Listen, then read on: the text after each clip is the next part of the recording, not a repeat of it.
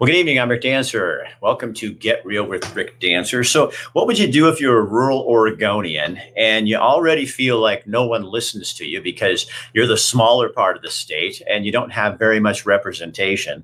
And then comes along COVID. And so now you've got COVID here. You've got a governor in Salem deciding things for people that live in the hinterland of Oregon. And a lot of it doesn't seem to relate too much to them. And they get frustrated, they get angry.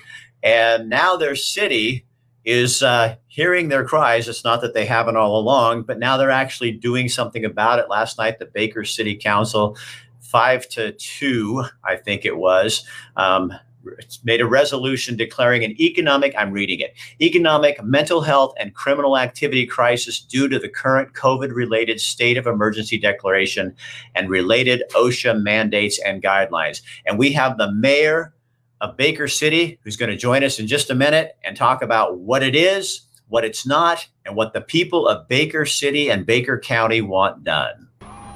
And then the sliding glass door in my master bedroom blew in my... So Upper Camp Creek is evacuated. You can't erase the mistakes of your past without erasing the wisdom of your present. And there was a fear of getting blocked in. Welcome to In Bed with Rick Dancer, your chance to climb in bed with me. It's a sad story, but it's where you get to help a local veteran and his family.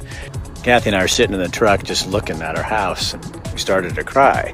When she took the girls, my 6-year-old little girl didn't have shoes on. I'm going to take the first needle. This is going to blow you guys away. I'm going to do this right up close to you. I missed his daily phone calls and text messages. To have a 10-year-old kid come on and just tell us some jokes is just so super charming. We need to find these people.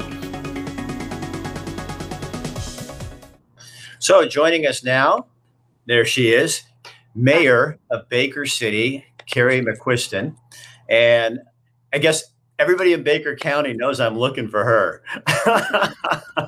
I've been on the phone all day trying to get somebody to talk and trying to find the mayor and going here and there. And Carrie says, yep, I already heard that, this guy from Eugene is looking for you. And you follow us on Facebook anyway, so you kind of knew who we were anyway. Right. So talk to me about this resolution. What I find really interesting, Carrie, is how you guys worded it, declaring an economic mental health, which we don't hear from other things. I know local chambers have done the same thing, sending letters to the governor, trying to get her to ease up on this. And you said in criminal activity crisis due to the COVID and the OSHA restrictions. Talk to me about those three things. Okay, well, basically, we're just saying that these shutdowns are causing more harm than the virus in our community, that the OSHA mandates and the lockdowns are hurting us. Our community has been crying out for the last year for someone to stand up and be a voice, and I think City Council did that Tuesday night. We get into, for example, our jail situation right now. We have very limited capacity because of the COVID restrictions on how many inmates we can have. So our police basically have a catch and release system at present, where someone's cited for their crime and then they're released back onto the streets almost immediately. Very harmful to our community. Go ahead. Talk to me about mental health, because we know that's an issue, and what's going on with that? It's heartbreaking. I was sworn into office on January 12th, and on that week, 3 days in a row, we had 3 suicides in town. And in a community of 10,000 people, everyone knows everyone. That's very hard to deal with. I don't think I've ever in my life had so many friends and acquaintances and family members approach me about anxiety and depression, or stories they've heard about domestic abuse. I mean, that's skyrocketed here in the last year. Shouldn't be happening. And they directly attribute them to the masking, the distancing, the shutdowns. People can't stay isolated for this amount of time and come out healthy. When you're a small community like Baker, even Baker County, is this especially difficult because you do depend on each other so much, and you're being told to stay away from each other? I don't know if it's straight or just for Baker County. I think it's across the state, to be honest. But yeah, people here rely on their social activities and going to church and worshiping together here, and that's been very limited. So when you look at Baker County, you and I were talking earlier on the phone, and what do you think the percentage of people who are ready for this to all be, that don't think, how do you word this? Because in your wording, you say, we know that COVID-19 is indeed a contagious virus, and contagious viruses exist in the world. But science has shown over the last year that COVID-19 is overwhelmingly survivable, and lockdowns do not stop its spread. Talk to me about that. Correct. I mean, there have been studies done out of Stanford University, peer-reviewed studies that show that lockdowns do not prevent the spread of a disease. The CDC's special envoy for COVID said himself that lockdowns should not be used as the primary means of curtailing the spread. That science is being ignored. Baker County, I believe we've had 11 or 12 deaths in the past year of folks who tested positive with COVID. So talk to me about your hospitals. How are they? Have they been overrun, or that was the fear for rural Oregon? Talk to me about that.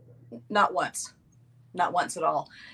It's very typical for a rural hospital like this to life flight folks out.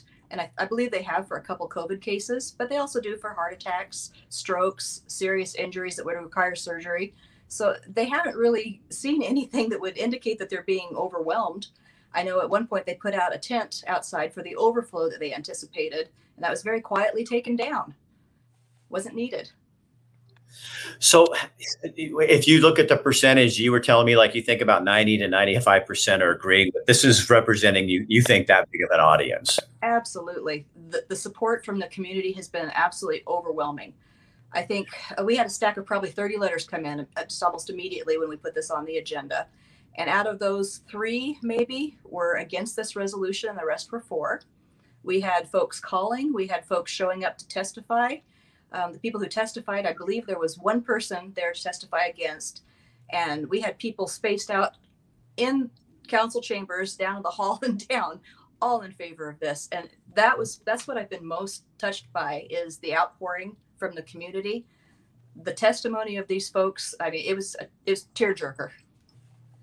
You guys, so we are sponsored by Parker Heights Realty, and I'm going to have Amanda's going to talk real fast because we're going to come back to you.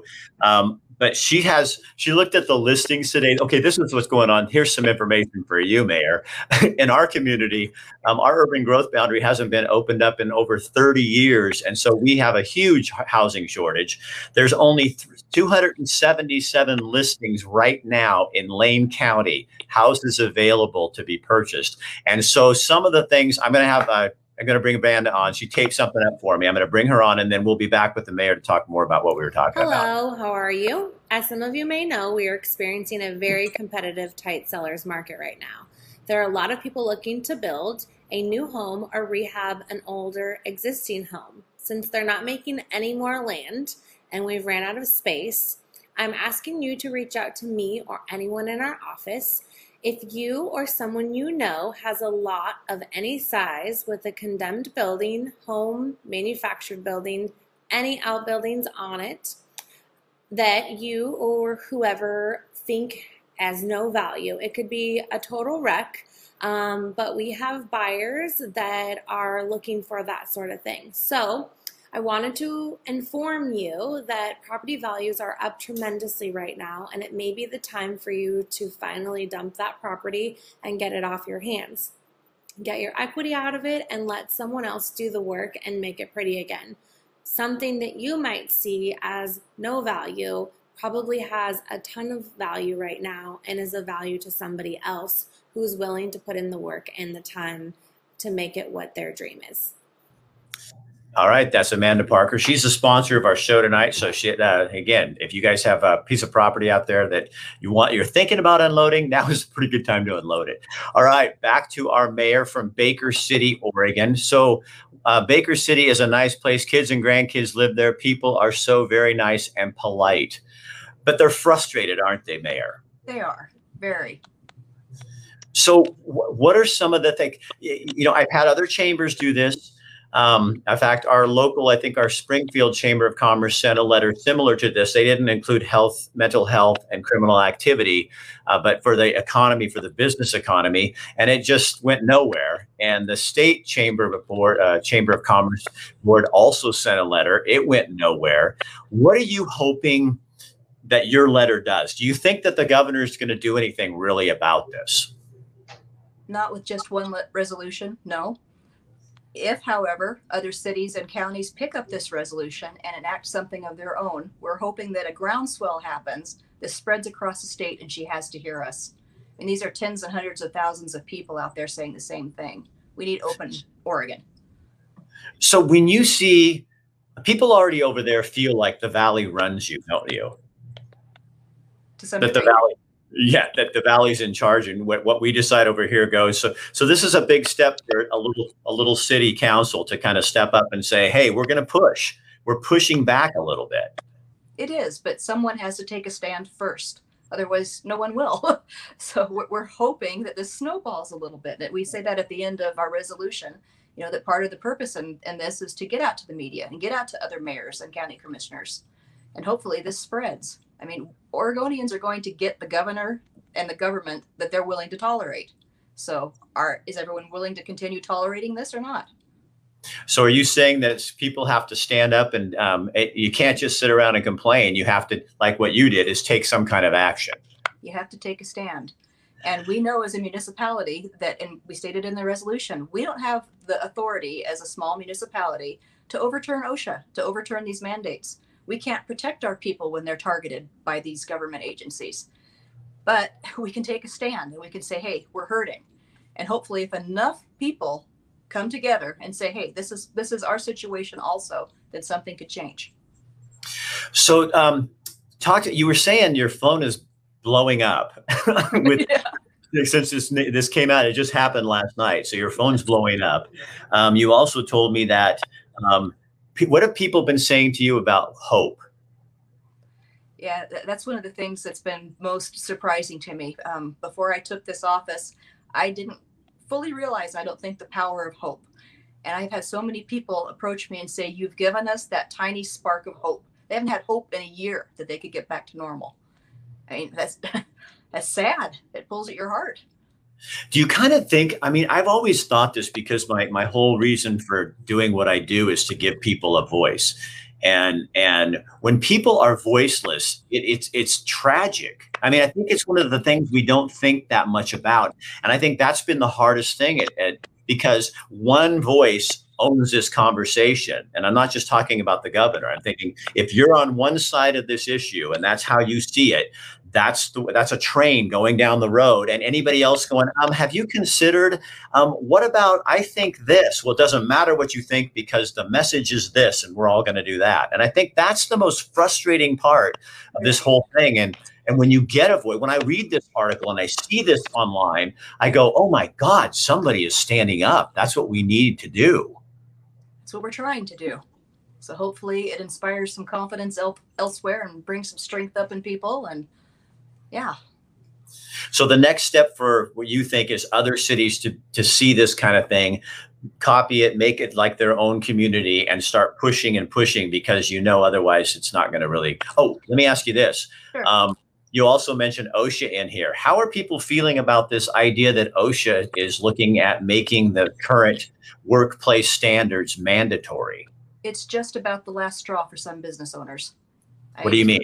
What do you mean? About the last straw financially. They're looking at either closing their doors or selling and moving out of state. Just the ventilation requirements they're counting up thousands, tens of thousands of dollars to comply with this.